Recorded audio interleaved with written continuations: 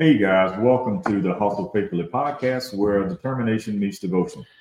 Find us on all streaming platforms at www.hustlefaithfully.com. Mm-hmm. This week, we are picking up where we left off last week with the tension of transition. Yes. Last week, you heard some very in-depth and powerful stories from Ricardo about some transitions that he had in life. And now I get to start. I'm waiting. Yeah, let's go. Well, there's a couple of things that I'll discuss. Yeah. This will be multiple episodes as well. Mm-hmm. So this whole series will be several episodes. Yeah.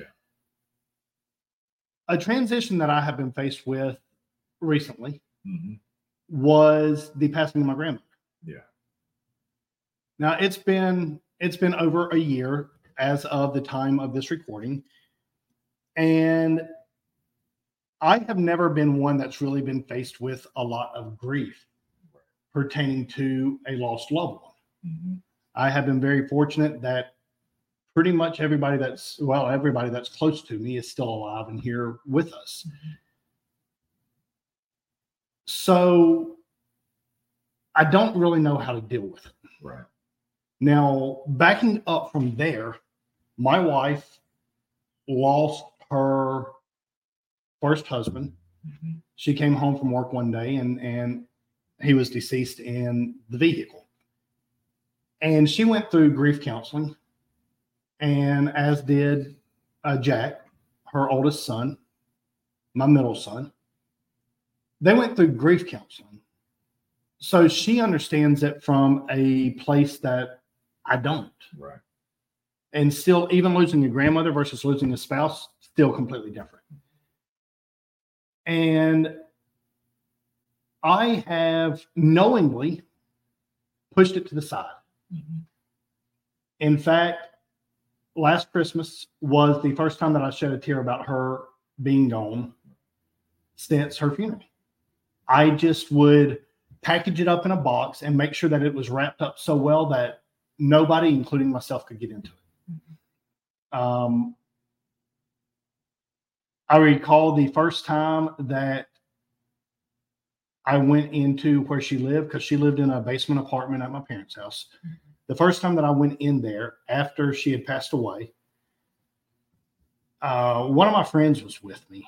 Mm-hmm. And I felt it boiling up in me, starting to get emotional. And we're men, we don't cry. Right. And I used some colorful language. Mm-hmm. And then I said, she's dead, let's go. And he looked at me. He was shocked, even though he's known me for 24 years. Mm-hmm. He wasn't shocked in how I responded. He was just shocked that I responded to that situation the way that I did. We go from there almost a year later to Christmas Day. Mm-hmm. And my wife, my kids, they were all in the living room, essentially waiting on me. I went into my bedroom, and it just really hit me then that she's gone. My grandmother was a very strong woman. She lived a long life. She lived life on her terms, without a doubt. And I guess it was because it was the first Christmas without her. I don't know. Mm-hmm. I was standing in my bedroom. I shed a tear. I wiped it away. I went to the living room, and that was it. I mean, that was it. A few days into January, I was talking with that same friend. He and I have been friends for 24 years. And so we've been through ups and downs of life with each other. His aunt just recently passed away. And he had called me and let me know that there were some challenges with him and his wife. Right. And I said, you know what? Don't make any hasty decisions before we chat. Well, it took us a couple of weeks to actually get to the point of where we were able to talk to each other. And I asked him, I said, how much of the issues with you and your wife are real challenges and real issues versus how much of them may be exacerbated because of your emotions of just losing your aunt. And he's like, I don't know. And that's really what I wanted to point out to him, because, when you're in that emotional state, something that's an anthill will seem like Mount Everest. Yeah. And in that conversation that I had with him that day, there were times that I started getting emotional. And there was a couple times he's like, Jonathan, you there? Because I had to take a break from talking, because to be quite honest with you, I was crying. And I said, how are you handling the grief? And he told me. And I said, so basically you're saying, oh, well, it's done, let's move on. He said, yeah, pretty much. I said, that's the same way that I'm handling it too. I just don't know how to. He said, I don't either. Well, that night, as we were drifting off to sleep, I started talking to my wife, because it came up with me again. And that whole term of men don't cry is the biggest crock of crap there ever was. It is. Yet that's a conversation that Kate and I have had, my wife and I have had very recently. We were watching a documentary, and it was about some big muscle men. It was about the American Gladiators, if you remember that show from the 80s.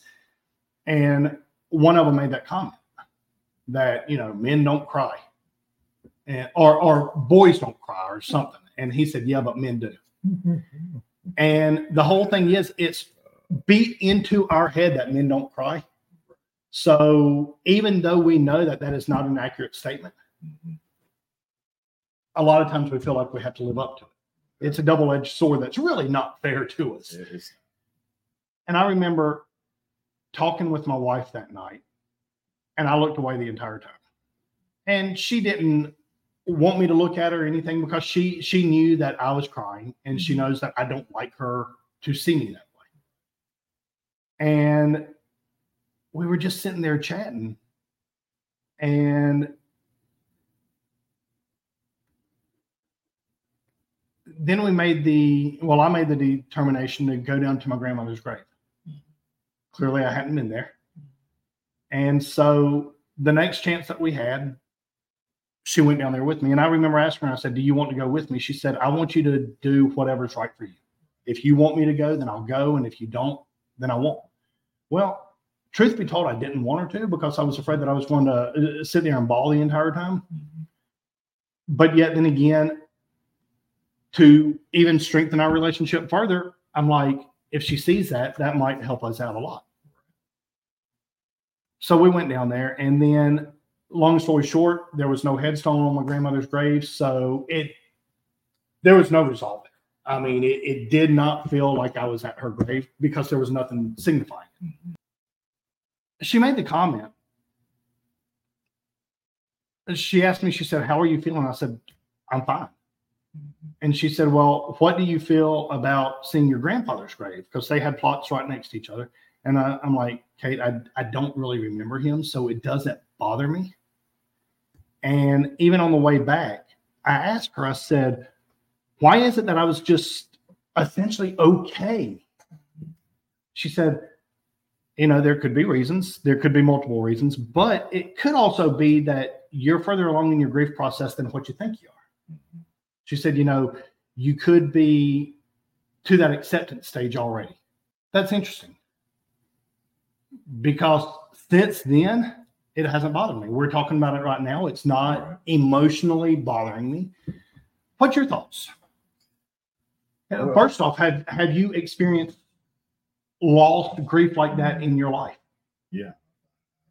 I can't even count the number of times I've experienced loss or grief that way. Okay. I mean, there has been a lot. It's been so many that I've got a long history and a deep well to draw from when it comes to dealing with grief. Okay. And I've dealt with it in different ways, both good and bad, but yeah, there's a lot of history there. Okay. And that question you asked, and reframe the question again that you asked me when you mentioned your grandmother. Yep. You asked me what my thoughts were on the question that you asked. Right. Well, I really felt nothing at her gravesite. Right. Yeah. I really felt nothing at her gravesite. And I was really essentially building myself up because I was not aware of what I was getting myself into while I was going to be there. And my wife, who's been through grief counseling, she said that there's multiple things that could mean. One of which could be maybe I'm further along in the process than what I thought I was. Maybe I've actually come to the acceptance of the fact that she's gone. Because there's 4 stages of grief, and I wish that I had them listed out here, but acceptance is one of them. And she said, maybe you're at that stage and you just didn't realize it. And that's it. Because like I said, just like acceptance is a part of it, denial is another part of it. You know, I've been on both sides of that. And like we were talking about off camera before this, about what Kate said to you about your response. There are multiple levels to that and layers to that.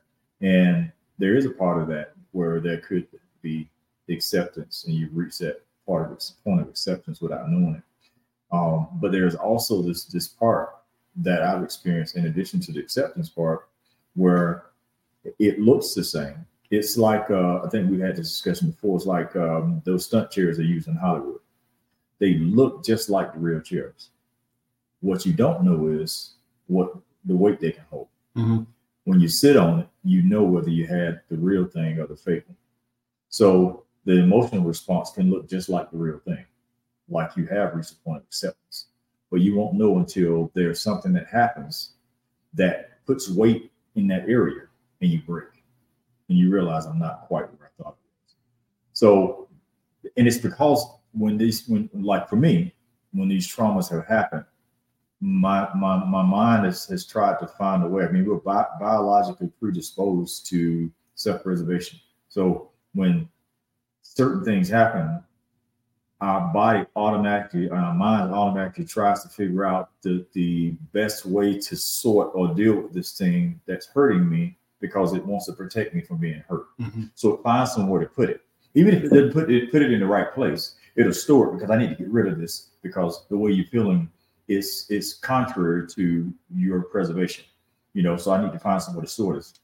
So I've had things that have been stored in the right place where I've been able to deal with them in a way that allows me to be okay with what I dealt with. And I've had things stored in a place that makes me feel like I dealt with it because I'm not conscious of its existence right now in the way that I was. So I must be okay. Well, because these things can be stored, and it's like the instincts that we have. If someone throws a ball at you, the first thing you're going to do is you don't have to think about the fact there's a ball coming. If you look up and you just happen to see a ball coming, you don't take the time. What do I want to reach up and block this ball or be able to catch it? Right. Your body responds without your permission to what's happening to it or what's coming towards it that could harm it or hurt it. There's an emotional instinct that's similar to that, where there's an emotional thing that happens without your participation. Like you don't have to be consciously aware that something is going on for there to be a response to it. There can be something that happens to you or a situation you put in where there's an emotional, instinctual response that happens to this thing that goes on. It could be something someone says, something someone does, something that reminds you of this person that passed. It could be any number of things that happens. And you say, I'm good. Well, because consciously you're not aware that this thing is there. Then there's something that happens that triggers this emotional, instinctual response that happens without your participation. And all of a sudden you're in tears and you're like, where the heck did that come from? The same place that this comes from when a ball is coming towards you and you don't choose to throw your hand up. It just happens instinctually. Your body remembers. Your body stores this information about the things that have happened to you and affected you. And it's a part of the hardwiring of self-preservation where your body is wanting to protect you, whether it's emotionally or physically, or it responds in certain ways based on things that are happening that could hurt you either emotionally or physically. And we're not always conscious of the responses or the things that's happening until they happen and you're aware, oh crap, I didn't even know I felt that way about that thing. I didn't know I was still dealing with that thing. I thought I was over it, but I'm sitting here, my shirt is soaked from these tears. Obviously that thing is still there in me. but you would not know until something triggered that instinctual emotional response that takes place when something happens that's coming against you in that area, or happening that triggers that thing to take place in your mind or in your heart, where your body responds in a way without you having to think about a conscious response. So I'm just saying that in that situation that you're in, it's one of those things where it could be A, it could be B. It could be a little bit of both, where you're further along than you think, but you're not quite where you need to be. Right. And then you could be in a situation where you have not dealt with it at all, and this is a facade, but you're not aware of it until something happens that triggers it and lets you know I'm dealing with a Hollywood stunt chick. Right. So you cannot outrun grief. It will catch up with you. You would say time heals all things. Lie, lie, lie, lie. Time only causes you to deal with it longer if you haven't dealt with it at all. That you just deal with it longer. Time doesn't heal it. Time didn't heal not a single wound that I had from the traumas I dealt with in my past. So how do you bring it to the forefront? Because what I don't want to have happen is, okay, again, I may be further along than what I'm aware of. Yes. I may not be. Right. What I don't want to have happen is I'm dealing with something good in life, great in life. Yeah. And then something triggers it, and I just have a complete meltdown. I mean, how horrible would it be if I'm in the process of signing a contract or purchasing a home or on vacation with my family or, celebrating a birthday of my wife or one of my kids. And it hits me right then when everything's supposed to be great. Everything's supposed to be joyful. And it's just like, all I want to do is cry. All I want to do is run into my own hole and hibernate. How do you bring it to the forefront so that you can say, you know what? I'm ready to deal with it now. I'm ready to get over it, get past it. And you never get over losing a loved one. Yet you can get past the heartache. One thing that Kate told me, she said, when I was asking her of some of the things that I could potentially be in store for. She said, everybody deals with this stuff in their own way. She said, maybe going to the gravesite is what you need. Maybe you just need to sit down and look at a bunch of pictures of her. Maybe you need to just tell stories about her. She said, everybody deals with it differently. I said, so as an example, with the pictures, I said, so what you're telling me is a good chance. I said, it could just be a tear fest the entire time. I look at pictures for 10 minutes or 10 hours. And all I do is sit there and think about her and have those memories, and it makes me cry. And then I go back and I do it the next time, but I cry a little bit less. And then the next time, and I cry a little bit less. And it just keeps progressing. And then those tears ultimately turn into smiles and laughter. And instead of being sad that I don't get to experience that, now it's just the joy of remembering the experience of it. Right. How do I bring it to here and now so that I can face it, so that I can know, okay, I have accepted this. I am okay. I have moved on. Or, okay, really, it's a facade. I haven't dealt with any of it, and I need to do it now. How do I bring it to present day? Well, let me tell you, the response you had when you were there in the house with the friend that you said were there, that was part of the masking. Yes, of emotion. No doubt. Like the way you deal with those things is when it happens and it makes itself visible in your life or apparent. You have to deal with it then. You have to be honest with yourself about what you're feeling and what you're dealing with.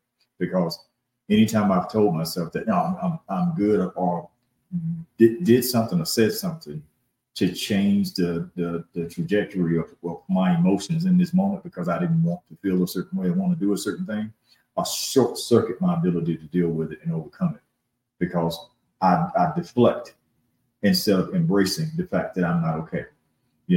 I deflect and say, I'm good, but the not okay is now stored again.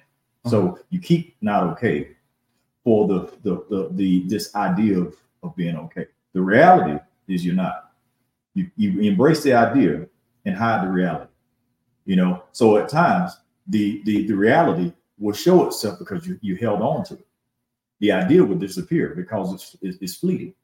It only exists here while the reality is still here. You have to embrace the reality, and you have to deal with it in that moment and not store it again, because if you don't, it will continue to invade your life at times unexpected. That emotional, instinctual response to external stimulus that causes that reality to show up again. And now the idea that was hiding it can no longer hide it because it bursts onto the scene. Like, here I am. You didn't deal with me. So even if you're in the middle of doing something great or enjoying yourself, you have to be honest about what's happening and address it in real time, no matter where you are and what you're dealing with, because you keep going through that thing if you don't deal with it when it shows up, because it'll hide again and then it'll show up again. That's the best way to deal with it. I had to speak at my grandfather's funeral. That was difficult for me to do. I spoke at my brother's funeral. That was difficult to do.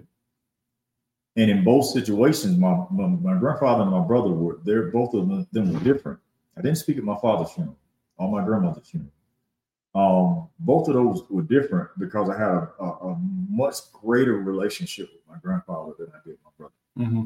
I had to own it in front of everybody that I wasn't there for him during the time I taught. And I wasn't a very good big brother. That was what I owned in front of everybody. My nephews, everybody that was there, his mom, everybody. But that was me dealing with what was going on and how I was feeling in that moment. I felt shame. I felt guilt for not being there for him because of the issues me and him had and not being a good big brother to him. I had to deal with that. And I dealt with some of that stuff. Well, the tears and all, because, man, he's gone. I can't fix it. So I had to deal with that publicly. With my grandfather, I said during his funeral, I said, I want to celebrate the life of the man that I knew that set an example for so many, not grieve the loss of my grandfather, and that's how I addressed it, where it was, he's gone.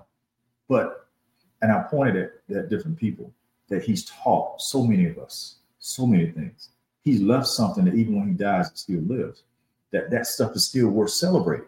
Like, he wouldn't want me to be here right now crying over all the things, crying over him being gone. My grandfather asked me, did you hear what I said? Did you hear what I said? The things I've taught you, what I've said to you, did you hear what I said? I'm gone. Did you hear what I said? Live your life well. Live well based off of what I taught you and what I've done and what I've shared with you. There's things that should keep living even when I'm gone. So it was, for me, celebrating a life lived rather than mourning one loss, because I can still live. And by me living, my grandfather and the things he's taught, I'm able to teach it to my kids and grandkids and so forth, and it lives on. So that helped me to deal with that. And then I went through the grieving process differently, because when I looked at it, Haiti's gone, but I was able to celebrate the fact that I had it, and it made it a whole lot different than running away from the grief.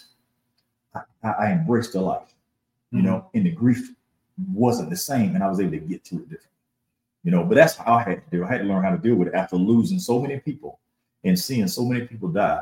I had to learn how to deal with it, because how to get during they killed me. My sister being the number one. That one during they took me out of here. I couldn't talk about that. I still haven't been to her gravesite, but it wasn't going to the gravesite that was the issue. It was just talking about her and even saying her name, that I had a hard time dealing with. So just getting to a point where my grieving process, where I was at a point where I could talk about her and acknowledge her and talk about her to other people, that changed everything for me. Even if I never go to her gravesite, I want to, but even if I never go, I won't feel any different going to her gravesite. It'll be like the period at the end of the sentence. But the part I needed to deal with was the part I couldn't deal with, which was talking about. That was overcoming that hump for me, because every time I felt that welling of emotion, if she was brought up, nope, not dealing with it. and would fuss somebody out, they brought her name up. My other sister, when she mentioned her, I miss so and so, I would get upset. Don't you say her name. This is her sister too. She was literally right there beside me when everything happened. How do I get to tell her that how to grieve and how to deal with this? Because that's how bad mine was. So just dealing with it in real time, no matter where you are, no matter what you're dealing with, no matter what you think about what other people are going to say, you have to deal with it right now. That's interesting, because one thing that I said to my wife was something about my reaction of going through it and the embarrassment that I would feel. And she's like, why would you feel embarrassment? Again, because of that thing that's beat into our head as guys. Men don't cry. Right. And she's like, no, you got to deal with it, Yes. And so maybe with me, it is the pictures, because there's only been one picture that I really remember looking at. Two pictures that I really remember looking at since she's been gone. Yeah. And the reason is because one of them was my wedding picture. I know the last time that I looked at that, I actually looked at it. Whereas every other time when I would see that white head of hair, I would immediately get it off the screen. Yeah. So maybe that's it. Maybe it's just looking at pictures of her and I together, of her with my kids, all that type of stuff. Maybe that's it. Because when you've never really had to deal with it, you don't know how. Yeah. But thankfully, I have my wife. Thankfully, I have you. Thankfully, I have people that can help push me through it and deal with it. Yeah. Because again, I can't think of a situation that would be worse than living on a high and then that coming in and really taking that high down to just ground level or even worse.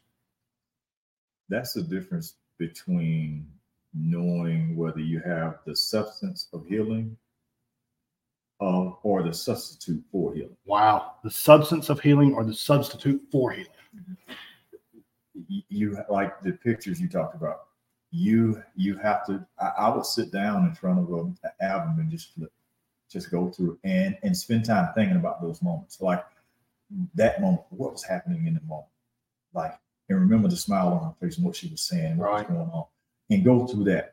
And if you can get through that thing, like smiling and remembering all the things, amazing things she said, the hug she gave, and all that stuff, you can come through that smiling. You're good. If you're getting teary-eyed and choked up, you still got a ways to go.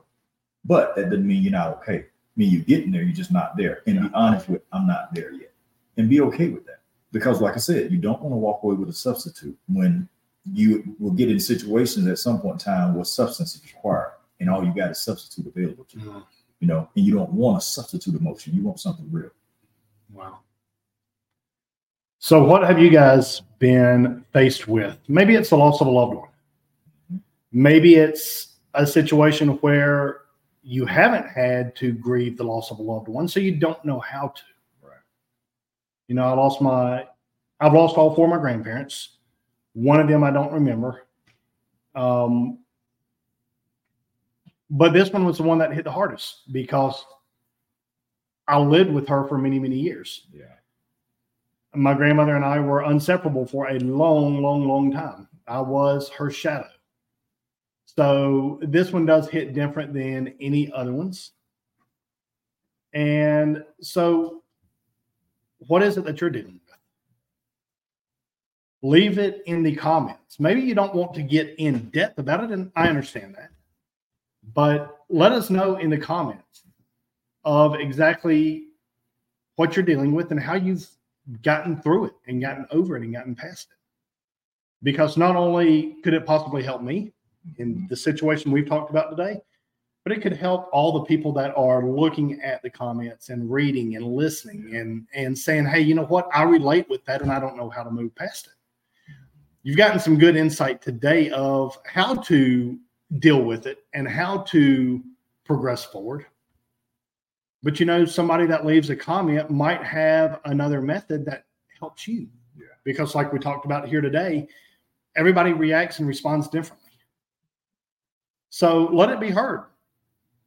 You're not only helping possibly me, you're helping the other viewers, the other listeners in how to deal with their grief and their trauma.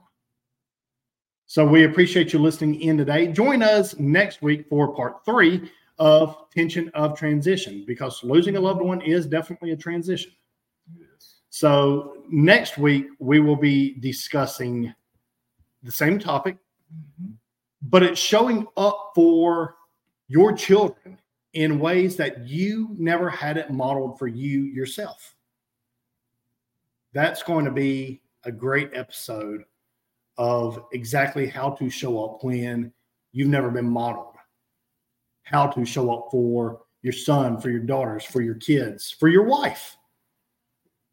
Be here with us again next Thursday as we dive into showing up for those when we've never had the example set for us. Until then, have a great week. Remain blessed and unstoppable. Guys, something that I failed to say on our last episode, I will not forget again. If you're going to hustle, remember to hustle faithfully. Talk to you guys later.